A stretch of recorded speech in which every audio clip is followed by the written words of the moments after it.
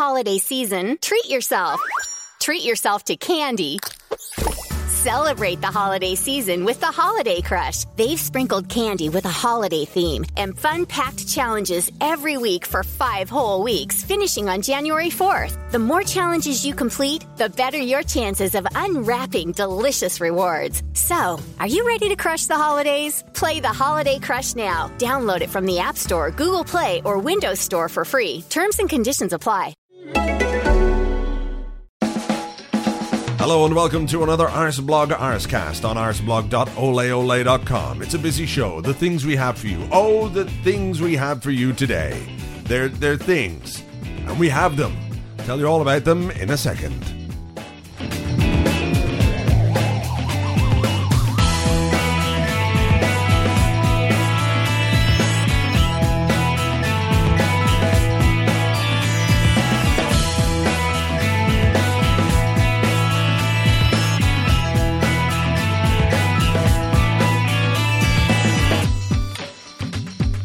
Good morning to you all, or good afternoon, or good evening.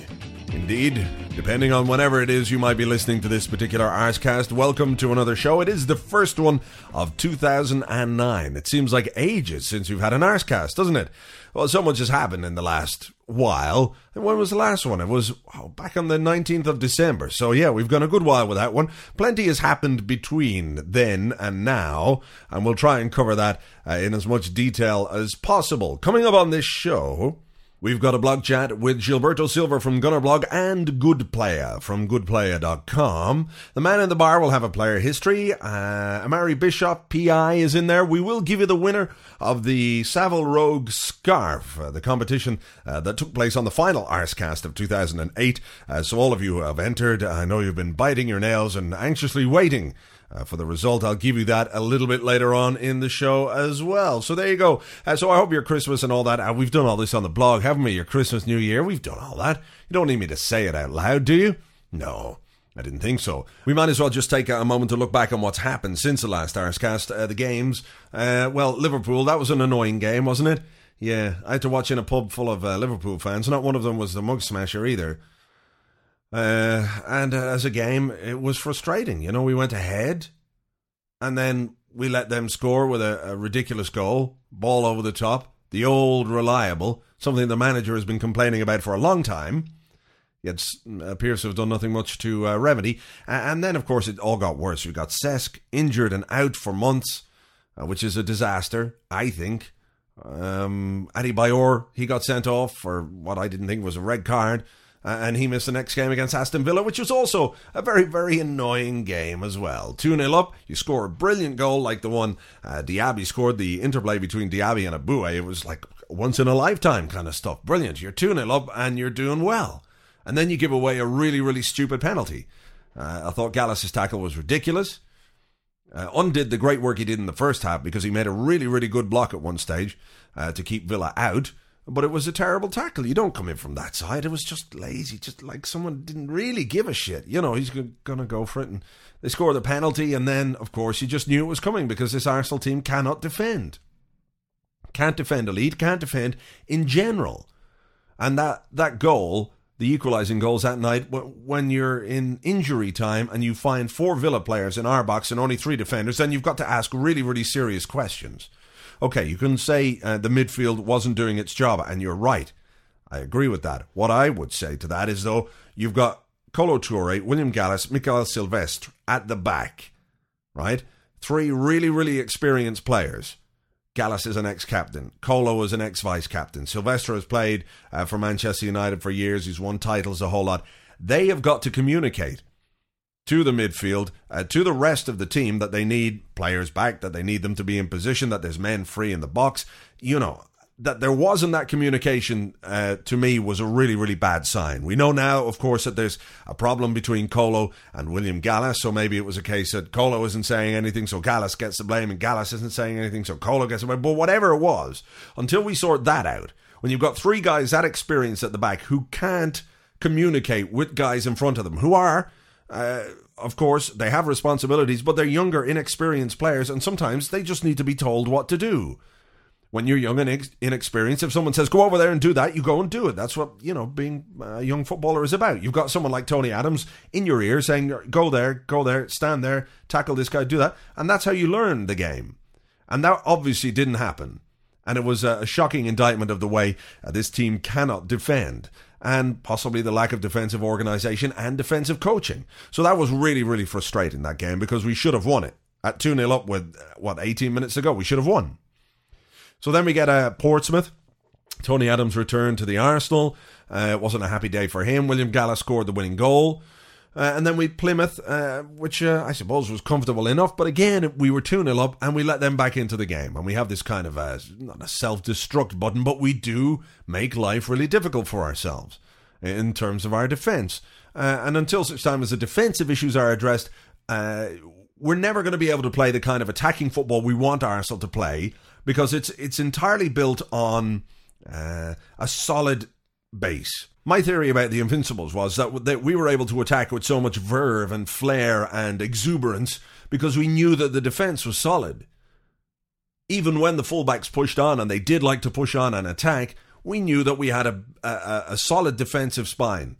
And that allows you not only to defend well, which is obviously a very basic thing, but, to attack better and more often and with more confidence. And I suppose we're suffering a little bit the other way now. Defensively, we're all over the place. We know we could concede at any moment. And the same, our attacking play isn't necessarily as incisive as it might be. But anyway, those are just crackpot theories that I have. So those were the games between the last Arsecast and this Arsecast. Of course, there's loads of other stuff going on.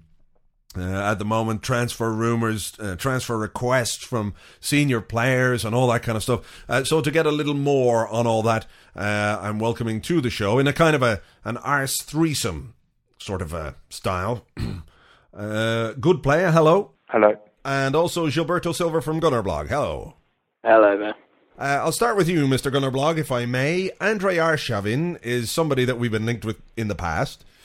We're being linked with him heavily again. There's all kinds of stories and rumours and all sorts going on. Is it a typical Arsene Wenger thing to try and address our problems in defence and central midfield by signing an attacking player? I think of late it kind of is. I mean, because it's almost becoming a typical Arsene thing to seemingly buy where everybody thinks he's okay. I mean, we had a problem in the last couple of summers where everyone said we needed a direct winger, and one never arrived. And last summer everybody said we needed a replacement for Flamini, one never arrived. And that's still what people are saying. And of course, the age-old debate about centre-halves. And we're being linked, quite credulous links it seems, with an attacking midfielder or forward even. So it's a bit of a surprise, but it would doubtless strengthen the squad. Good play. He would be an exciting signing, wouldn't he? And I think everybody would welcome him to Arsenal. But I suppose it would have to be part of a bigger package, if you will. That his signing, without the signings in defence or midfield that we need, would be a bit not pointless, but very strange. I think you're right. They would be strange. At the same time, I can see his thinking in a way, in that sometimes we are struggling to break teams down at the moment, and if we can break them down, a player like Arshavin should help really. That puts a little bit less pressure on the defence, I suppose, to an extent. But it is very, very Arsene Wenger. I mean, I think I'm right in saying in the 2001 season he went into it with Bergkamp, Henry, Carnu, Wiltord, and Jeffers, all as strikers. And I think in midfield he had Patrick Vieira, Ray Parlour, and then it was Gilles Grimandi. And that kind of sums him up. It's just this almost obsession with attacking players ahead of any kind of investment or money spent on defensive players, really. Possibly not a smokescreen, because I don't think we'd be doing that. But does the fact that everybody's focused on Arshavin perhaps make it a little easier for him to source and look at other targets? Do you think? I think that's possibly true. I think whether or not we get Arshavin will have little effect on whether we sign either one or two more players. I think we either will or we won't. I don't. Knowing him, he's shown himself perfectly capable of signing three players in the January transfer window, such as Diaby, Adebayo, and Walcott, who all came on the same day. And he's perfectly capable of signing none. So I think it's a good thing, and it'd be, if we do sign him, bloody hell, seeing when they do the photo call and you actually recognise the person who's wearing your shirt and you've seen pictures of him in another shirt. It's like, Tottenham and Liverpool have this like every time, but when was the last time we could say that? Yeah, interesting. Gilberto Silva, should we take at face value what the club have been saying about how there's money to spend, but maybe not as much as we thought? Are they trying to play down what spending power they have to try and make the best of what is going to be, I suppose, a very deflated market? I hope so. I can't say I know with any assurance at all, but I'd like to think that's what's going on. It's not a great policy to go into a transfer window making it clear you've got a ton of money to spend. One, you'd only look at Man City, who are looking to pay over the odds for all kinds of seemingly quite average players. It makes sense to say there's not that much available. But I don't think there is a vast amount of money available, and it wouldn't surprise me if we have to move one or two out, maybe, if we want to bring in, the 2 or 3 players that people are talking about. One of the players, I suppose, that was linked with a move away from the club, and very heavily, of course, is Kolo Touré, because we know he put in a transfer request. We know he cited the complete breakdown of his relationship with William Gallas as the reason for his wanting a transfer. Now, there might be those that would speculate that maybe his head has been turned by Manchester City by the money that's been on offer, or maybe he's upset with Arsene Wenger. He doesn't feel as wanted or loved, I suppose. He's seen Gallas get away with things that maybe he didn't get away with. But with Gallas now out for 3 weeks with a hamstring injury, it seems unlikely that Kolo's going to move on. If we can't move Gallas on, then it seems more difficult for us to buy a central defender. I don't think we will, unless Touré were to leave, and I don't think that looks likely now. I'd be very surprised if we bought a centre-back. I'm not saying that we shouldn't, but I think the emergence of Jan Djourou, if you had to say to me, Arsenal's going to either stick with a young, promising player who he's brought through, who came to the club at 15 years of age, or he's going to go out and spend £10-15 million on a top-class international centre-back of 27 or 28, I think I know which he will do. And it looks like, to me, for the rest of the season at least, it's going to be Djourou and one of Gallas or Touré. Good player. And we forget the immortal saying that Wenger has for every situation, such as this. He always tells us, and of course, Alex Song can play there too. Yeah, that's true. That's true. What did you make of Kolo's transfer request? Good player.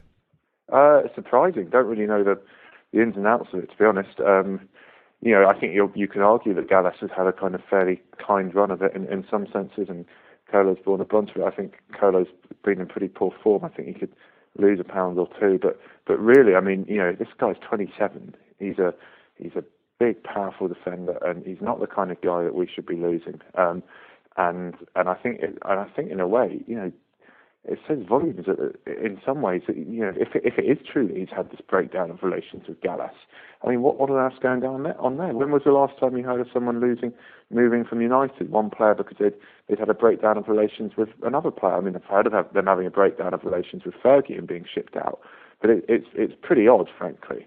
And I'd like to think that it was a smokescreen generated by agents, but it's all odd, and frankly, Kolo Touré is not the kind of player we should be letting go. It does say, of all the players you could have thought or would have thought would do something like that, Kolo Touré, I suppose, he's the last real link we have to the Invincibles. I know Clichy was around, but he really would have been the last person you thought to get involved in that kind of thing and to make or for something like that to become as public as it did as well. Yeah, it strikes me. The one thing that strikes me is that obviously his brother is involved slightly, because City have been linked with him very heavily. I've got no idea how that all fits in, but it just that occurs to me. I'm frankly talking about something I don't really know much about. We do know as well that Kolo's agent is Jonathan Barnett, I believe, who we've had some history with as a club, and who has a bit of a reputation for these kinds of things. So it's not that much of a surprise to hear these kind of stories leaked through the press from him. One thing that I do think is that I don't think Gallas and Touré, for various reasons, I would be very surprised to see them play together at centre-half for Arsenal again. Well, yeah, that touches on the point that's cropped up on the blogs in the last couple of days, is that Wenger has said maybe they're a little bit too small to play together. It's taken him long enough, hasn't it, to get his head around that, because pretty much everybody else has been saying it. quite who'd have thought it. I mean, I plead guilty to being a slightly later convert than, for example, your good man Gilberto Silva there. But even I recognised that they were simply too small to play together for quite a while. And for him to come out and say 20 games through a 38-game season is, well, it kind of makes you draw breath slightly, doesn't it, really? What about the rumours linking us to Martin Larsson and Jimmy Bullard of Fulham? Obviously not glamour signings, but when you look at the state of the squad, both guys that would definitely add something. Yeah, I think they both would. I think Martin Larsson's a fantastic centre-half. He's exactly the kind of defender that we need. Unfortunately, it was disappointing in some ways to see Martin O'Neill denying that Aston Villa have made any kind of bid for Matthew Upson. It was pretty vehement about that because, if Upson was coming in, they would have a real surplus of centre-halves, and selling an injury-prone, ageing defender like Larsson might have made some sense. I think without that, to sell him to one of their biggest rivals seems extremely unlikely. What about Bullard, though? I mean, his situation at Fulham is very much up in the air. We know that he's not in a contract dispute, I suppose, but he's looking for maybe more money than Fulham can provide. Is there maybe something to be read into that? I think maybe. I mean, I think, to be honest, that there are a few clubs that I've heard are interested in taking Bullard. Not top four clubs, though, kind of mid-table teams, which I think is maybe more appropriate, maybe more his level. But what you can't doubt about him is the kind of work ethic and commitment that he puts in. I mean, he is comparable in more than one way to Ray Parlour, but whether he's the kind of player, I don't think he would be anything more than a squad player. But then, sadly, that is really what we lack at the moment. Silly season, of course. It is January. We've got a long way to go before the end of the month and the transfer window closes. But good player. Do you think we're going to top Eboué to Inter Milan as the most incredulous rumour of the month? I don't know. I mean, you look at it and you think Jose Mourinho, Emmanuel Eboué, there could be no worse pairing in the whole history of the world, possibly. One gift that never gets returned? Trick question. It's 3 gifts: beer, wine, and spirits. And with Drizzly, you can send the gift of drinks right to your loved one's doors. Drizzly lets you compare prices from local liquor stores on a huge selection of beer, wine, and holiday spirits, then get them delivered right to that lucky someone's door in under 60 minutes. And right now, Drizzly is giving customers $5 off their first order. Just enter promo code JINGLE at checkout. Download the Drizzly app or go to drizzly.com. That's DRIZLY.com. This holiday season, treat yourself. Treat yourself to candy. Celebrate the holiday season with the Holiday Crush. They've sprinkled candy with a holiday theme and fun-packed challenges every week for 5 whole weeks, finishing on January 4th. The more challenges you complete, the better your chances of unwrapping delicious rewards. So, are you ready to crush the holidays? Play the Holiday Crush now. Download it from the App Store, Google Play, or Windows Store for free. Terms and conditions apply. I do find the whole thing a bit extraordinary, and I do find Arsenal and the Bureau's approach to it, kind of explaining away as they have in the programme and the website, everything that happened, and it's all basically because, well, he'd been injured for quite a while and he was playing out of position. And give us a break, come on. I think we all know whatever we think of the booing, whether it was right or wrong. And I certainly didn't take part in it and wouldn't do. I think we all know there's something slightly more profound there. And when Eboué talks about being a changed man, etc., and blah blah blah, I hope that someone has actually put an arm around him and said, look, this is why you got booed, and it's nothing to do with playing out of position, coming back from injury or anything like that. You just hope someone's actually told him. All right. Well, everybody lacks confidence a bit in the team at this moment in time, but it was the Manchester City game on the 22nd of November since we lost in the league, and we're on probably our best unbeaten run in the league for a while. Of course, we got beaten in the Carling Cup at the start of the month, but in terms of the first team, it is probably the longest we've gone without defeat for the whole of the season. What do you think of the Bolton game tomorrow, Gilberto Silva? It's a game we should win, you'd think, on paper. I don't think Bolton, under Gary Mason, although they've had a few decent results, are anything like as difficult to play against as they were under Sam Allardyce. We won at the Reebok fairly convincingly. We were playing well. I mean, Aboué scored, Bentner scored, everyone was doing well. It was great. But we should win tomorrow, and that would hopefully start to give us a little bit of momentum. But we are slightly struggling to create, which is a bit of a problem. Good player? Yeah, I think that's true. I don't think we go through Nasri enough, who is one of our best players. He gets very isolated out on the left in the first half, which is of these home games, which is a bit absurd, really. And then he tends to come inside in the second half, and in the last two against Portsmouth and Plymouth, he's had far more effect from there. So we are struggling to kind of get early goals and also to get second goals, and God forbid third goals. And I think if you look back to the end of the Plymouth game, the last 8 minutes or so, it was like, blimey, we're two goals up with 5 minutes to go or 8 minutes to go, and we can actually play some football now. It was actually very pleasant for 8 minutes or so. And I think that's where we have been struggling to break teams down. And I think if we could take our chance, well, it's not. We've actually been quite good at taking our chances. We just haven't been creating them so much. If Van Persie and Nasri can put a bit of stuff together, it will take a bit of pressure off the defence, which is always nice. But we have to win. We really have to kick on now. We're not going to win the league, but we need to keep. The closer we can keep to the top of the league, the better it will be in terms of getting that fourth place. All right, okay. Well, hopefully we get more than 8 comfortable minutes tomorrow against Bolton. Good player, and Gilberto Silva. Thank you very much. Thank you. Cheers. Bye-bye. And don't forget to check out the respective blogs, www.gunnerblog.com and www.goodplayer.com. We'll have more from both those guys on Arsecasts in the future. Now, before we go on, player history, the man in the bar. Hello and welcome to another player history right here on the Arsecast. I hope we find you well in 2009 and that your Christmas and New Year was just great. I hope it was better than mine. I was dreadfully ill, I went to the doctor looking for me flu shot. Being of a certain age, a man like me needs that. The doctor said, no, I'm sorry, I've got none left. Try that doctor down the road. So I went to him and he had none, and so on and so forth, until I found the only place where the flu shot left was the vet. So I took myself off to the vet and he duly administered the shot to me, which kept me free from flu. Sadly, while in the waiting room, I contracted distemper. Oh, that's not something you ever want to experience, let me tell you. Scratching and barking and fever, a viral infection. Oh, the only good thing was, for the duration of the illness, I was able to lick my own balls. It's a very pleasant change from paying somebody to do it for you, let me tell you. Anyway, we best get on with the player history. And this week, it's a legend, a true Arsenal great.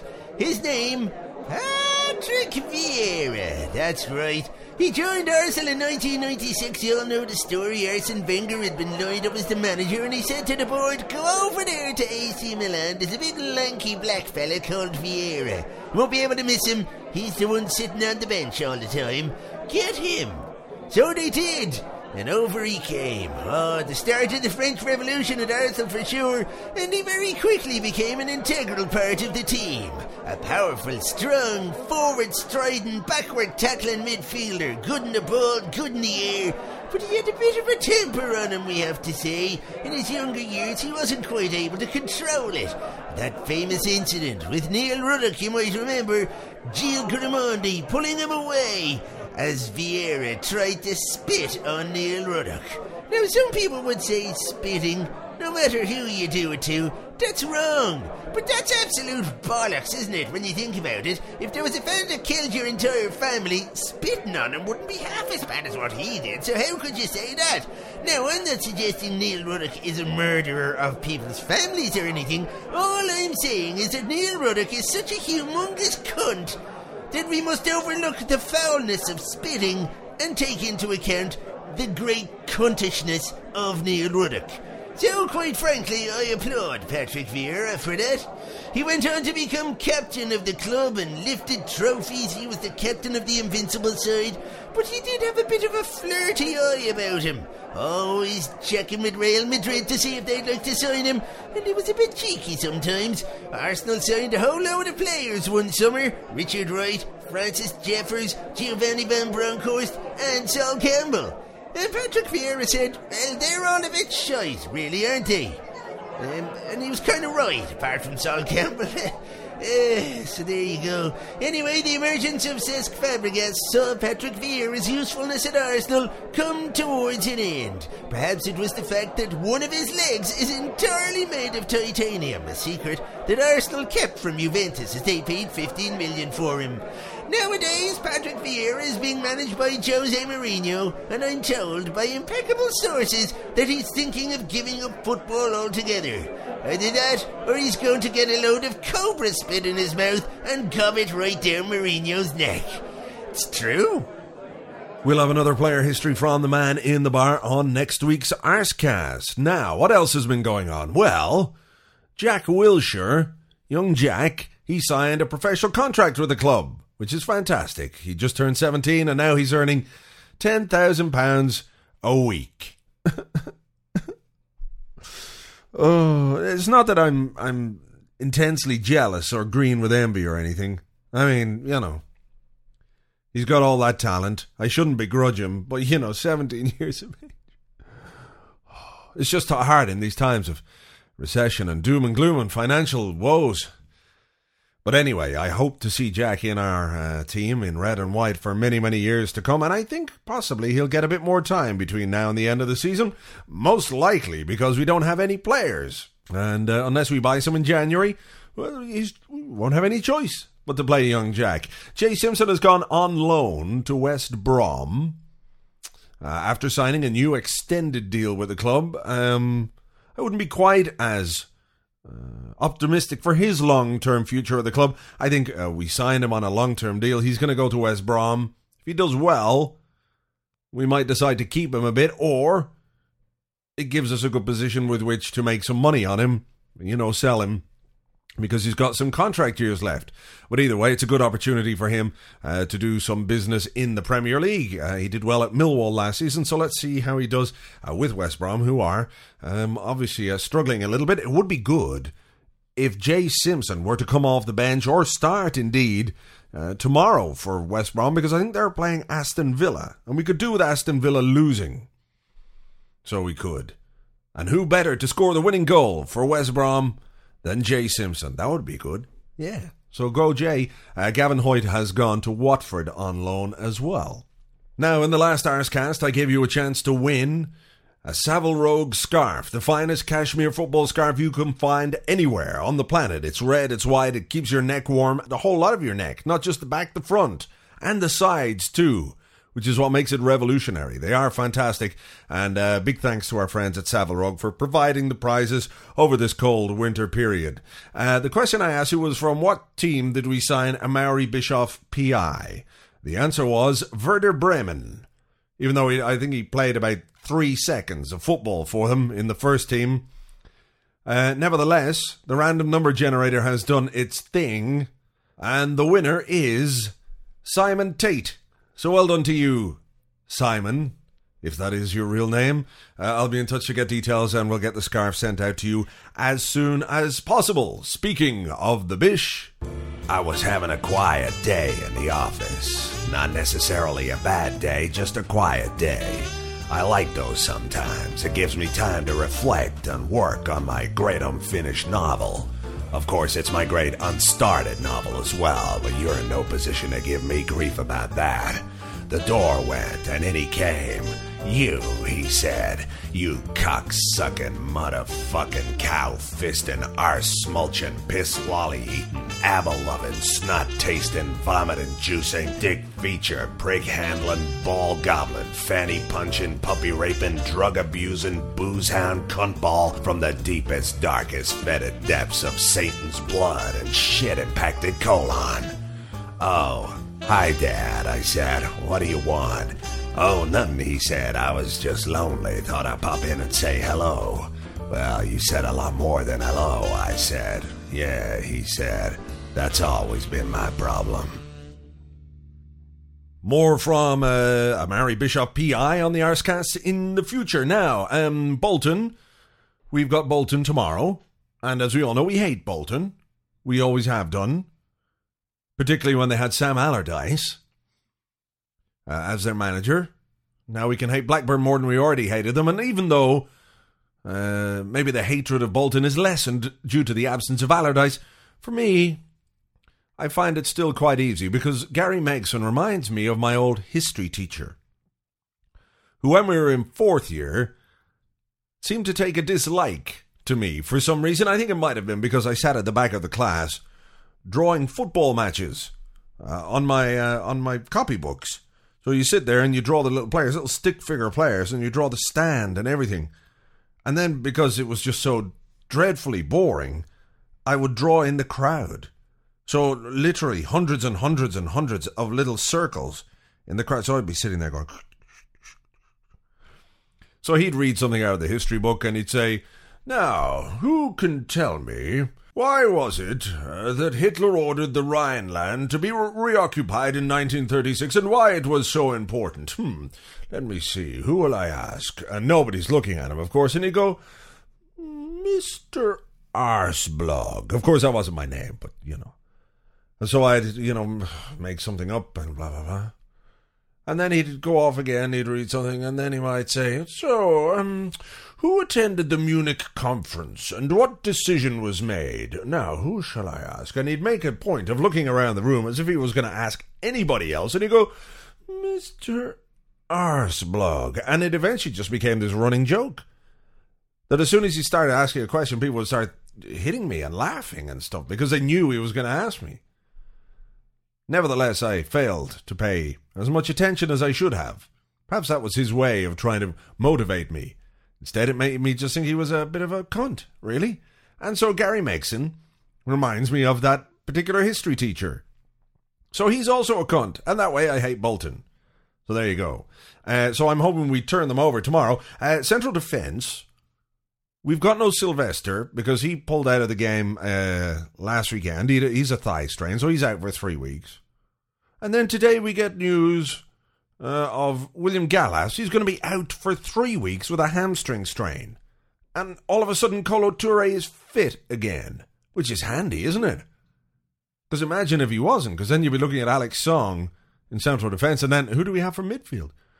So I think it's interesting that Gallas is injured now for basically the duration of the transfer window. Now, whether or not this means he's not risking Gallas because he's going to sell him, or if it makes it very easy for Arsene Wenger to say to Kolo Touré, "Well, no, I'm not going to sell you because Gallas is out for 3 weeks and I'm hardly going to sell you now. We need you." But is it coincidence that Kolo was fit after Gallas is injured? Anyway, we'll see. That's the situation. We should have Denilson back in the team. Hopefully Robin van Persie can continue his hot streak. I'd expect Adebayor to start up top with him. 3 points, obviously the order of the day. And we have to hope that Jay Simpson can do the business for West Brom too. So that's it. We've got league football again. I'm looking forward to it. Fingers crossed for tomorrow. That's about it for the Arsecast as well. We'll talk to you next week, of course, on the Arsecast and all next week on the blog. So until then, take it very easy indeed. Goodbye.